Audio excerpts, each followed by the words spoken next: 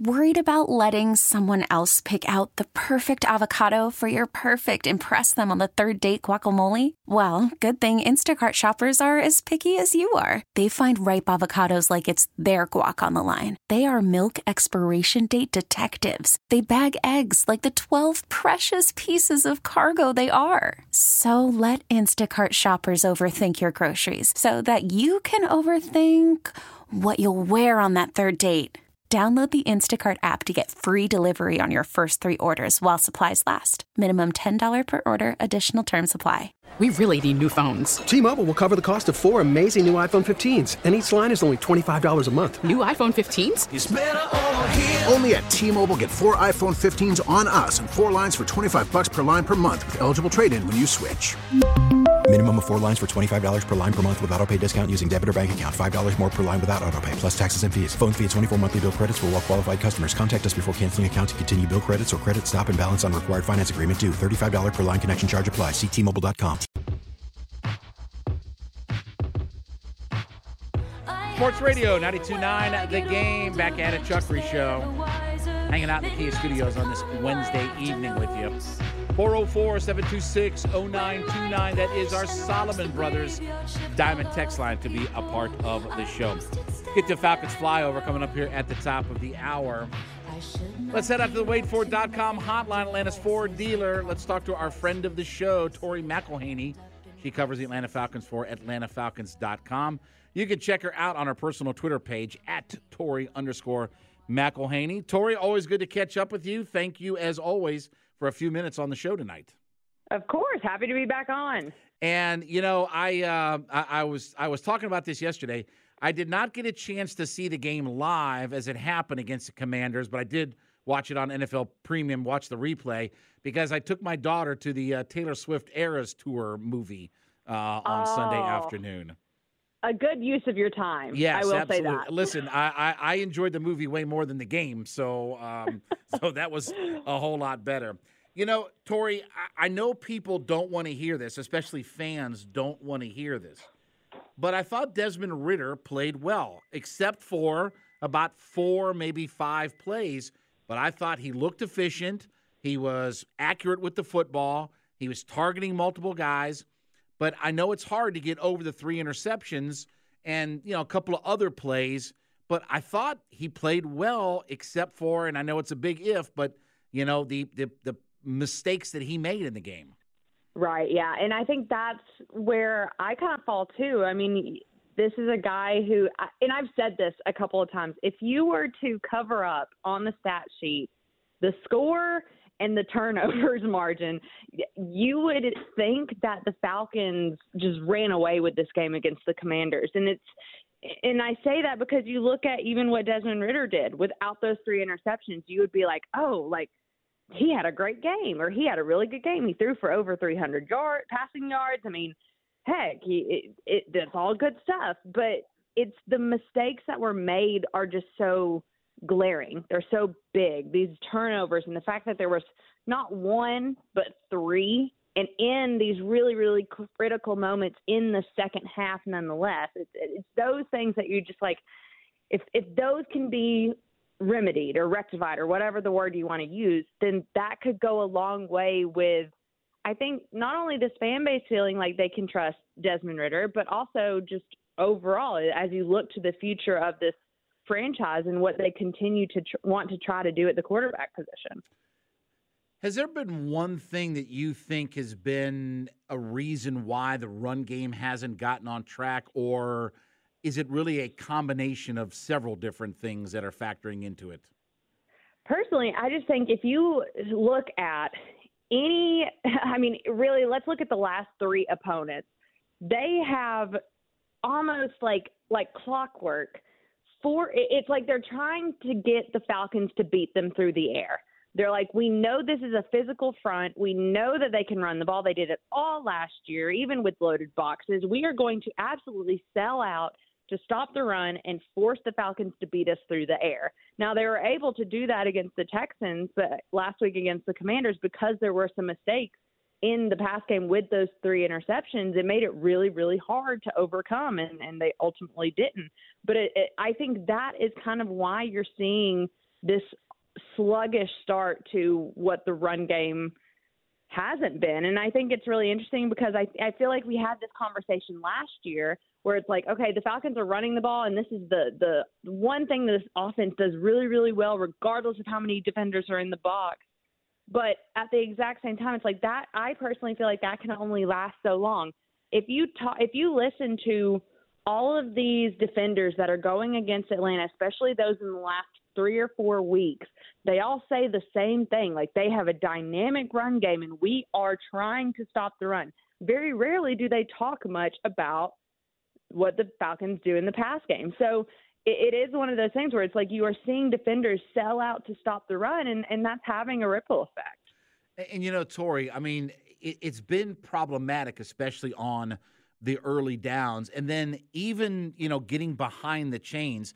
One of the other things, and I talked to Scott Bair about this, I think a couple of weeks ago, that the Falcons came into last week 28th in the NFL in starting field position. And, again, when you start to get behind the chains and you can't move the football and you're having to punt and 3 and out, like, it affects so many different things. It's not just, not being able to run the football, but you're asking your quarterback to go on 76-yard drives to be able to score touchdowns. I think there's just a real ripple effect of playing behind the chains for this particular offense. Yeah, no, I definitely agree. And, I know that they talked a lot in the lead up to this game against the Commanders about, like, putting an emphasis on starting fast. This is not a team that has, in their first drive, had hardly any type of production at all. And I'm talking not just points or yards or anything. I'm talking just a first down in a lot of cases.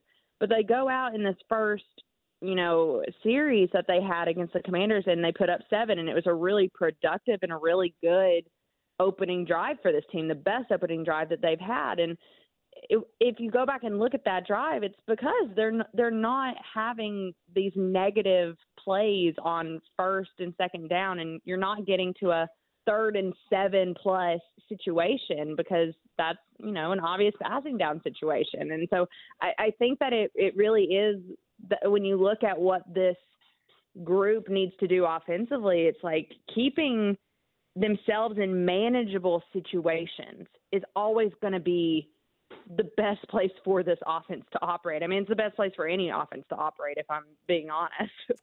So if you, and Tori McElhaney joining us here on the waitfor.com hotline, if you can't run the football for whatever reasons, again, I think part of the blame has been on the offensive line. I don't think they've been nearly as good run blocking, and some of the numbers bear that out. But if you can't run the football early, again, I'm not asking to drop back 50 times or whatever like that, but do you not have to start getting a little bit more creative? I don't have all the answers. That's what guys get paid millions of dollars for. But whether it's screen plays or whether it's, I don't know, just something different as far as play calling goes to try to at least stay ahead of some of the chains and put yourself into some manageable second and third downs.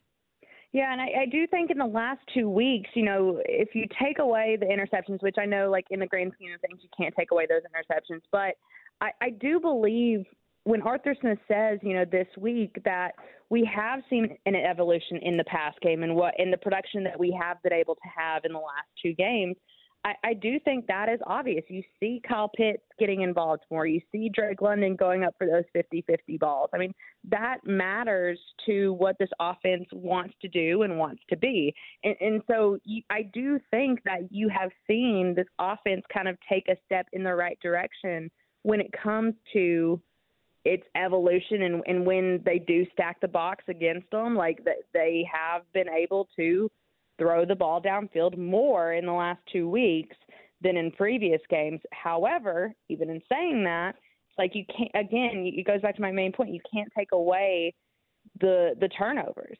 That matters. It doesn't matter if you march 75 yards down the field and then throw an interception in the end zone. All of that's then for naught. And that's why you saw such a lopsided stat sheet against the Commanders is the Falcons were moving the ball. But then in the second half, you start turning the ball over, and it's like all of that movement, all of that progress, all the good things that were happening in those drives, it goes out the window. At least it feels like it goes out the window because you're not putting points on the board. You're not even putting 3 on the board.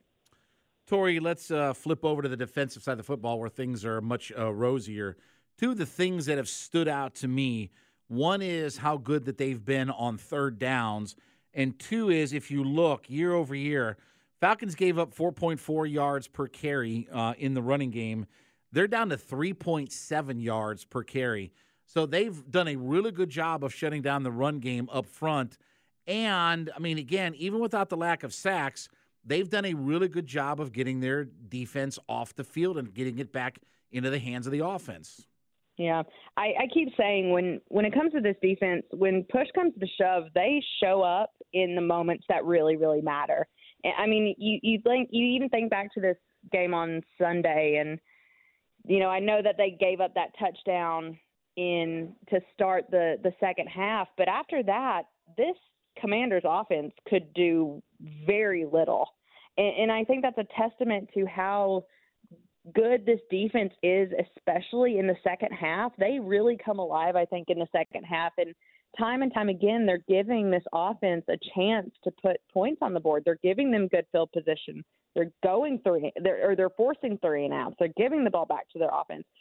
In areas where they need to improve is obviously they need to do their part in winning the turnover battle as well. I believe Jesse Bates is the only Falcon defender right now who has any type of turnover to his name. That needs to change.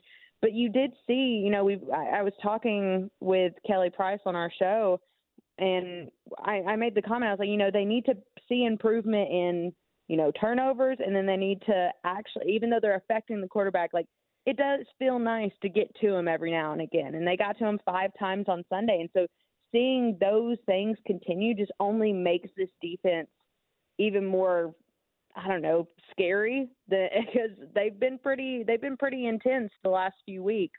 And you like seeing how they're playing. If they can get the turnover numbers up and the sack numbers up, then, yeah, the whole league, I think, will take notice. This is not a very kind of sexy kind of topic to talk about. But, I really look at some of their special teams, and while they've done some good things, I mean, Koo's been pretty good. I mean, he had the early misses, but, okay, he's been good. Bradley Pinion's been outstanding. I think he's been one of the better additions that has happened on this roster over the last few years. But you look at the fact that their field position is bad. I think they have the second lowest return yards per punt return. Like, they just don't get a lot going in their special teams game. And again, not even so much kick returns and different things like that, but field position, I think, has been a problem all season. They don't get much out of their return game in the punt game. Again, I know it's kind of a mixed bag, but I definitely think that's been – and look, that play against Washington, that was a huge play. Like, that was a game-changing play that kind of flipped the score back around in favor of the Commanders on that touchdown that was set up by the big punt return. Yeah, no, that, momentum shifted, and it was, almost like the Falcons could hardly ever get that momentum back, especially offensively. And, yeah, I mean, it goes to what everybody says from, the beginning of this game to the end of it. It's complementary football. It's all 3 phases of the game, and special teams is a part of that. And I do think that so far, I don't think anyone's let Cordero Patterson return a kick since he's been back. But I do think in punt return specifically, you miss a guy like Avery Williams. I think when he got hurt in the off season, you kind of wonder, okay, who's going to step up and everything. But you get now, we're 6 games into this thing, and you miss what he was able to do. He was one of the most overlooked and dynamic punt returners, I think, in the game. I mean, the stats back that up from last year. So you miss somebody like that. And I do think that, over the course of training camp, someone you saw get a lot of those punt return reps was D'Alford. Well, I think D'Alford's role as a defender has increased to a level that I think maybe perhaps the coaches didn't even necessarily plan for. He's playing really good defensively right now, and he's playing a lot of reps. So you don't want to put him out there for punt return if you don't have to. So now Mike Hughes is taking those reps. Well, he was hurt in training camp. So I think it's kind of just one of those perfect storm situations where you're still trying to figure out what the best course of action there is. But you are right. I mean, I do think in both regards, you need a little bit more production from, especially in punt return. Last question for you, Tori. I think Sunday becomes a really important game. I mean, you haven't won since a calendar year. The second game of the year over a calendar year since you've won on the road. It's been 8 straight road losses. This is a divisional game. So if we're going to start talking about winning divisions and stuff like that, you've got to be good in your division. You have to pick up a couple of road wins as well. And again, you don't want to kind of start getting into a rut of, starting to accumulate losses. I just think Sunday, I said this about the beginning of the year. I don't care if they win 4-1. You have to find a way to just win that football game. Yeah, this is starting to feel – the closer and closer we get to this game, the more and more it feels like it's a gotta-have-it type of game for this team. And I'm sure that Tampa Bay feels the exact same way. It's like this is a Falcons team that they really want to beat. But from the Falcons' perspective, it's like you make such a good point about the Falcons on the road. In order to kind of get over this like weird hump or the glass ceiling or whatever, this like proverbial, I don't even know. It's a problem. The Falcons need to be better on the road. They've really struggled now for a year and a half to do that, or a season and a half, I should say. That they need to kind of have a breakthrough moment. And if you get a breakthrough moment in Tampa, that means even more than what it would mean against, Nashville in 2 weeks. This is a big-time game, a big divisional opponent, and this can matter. We've seen how things matter in this division, in the NFC South. One game changes things. So the more you can accumulate in terms of wins against NFC South opponents, the better it's going to be, and the easier the rest of your season is going to be too. So for me, it's almost a gotta-have-it game. Tori McElhaney covers all things Atlanta Falcons for AtlantaFalcons.com. You can check her out on our personal Twitter page at Tori_McElhaney. She joined me here on the WadeFord.com hotline. Tori, as always, appreciate a few minutes on the show. And if you haven't seen the movie yet, I encourage you to see it because it is a real spectacle. It is a visual spectacle to watch that movie. Oh, yeah, I have already seen it, and I can 100% agree. I sang and danced my way all through that theater. Perfect, Tori. Thank you so much for joining the show, and we'll chat again here soon. Awesome. Sounds good. Have a good one. All right, when we get back for the top of the hour, will be time for the Falcons flyover. We'll hear from the head coach, Arthur Smith, as he talked with Dukes and Bell today. Also, some clips from Richie Grant. And Baldy says that the Falcons could be in the Super Bowl if they add one piece to all this. The great Jane Child as we head to break. Sports Radio After the Game, Odyssey.com app.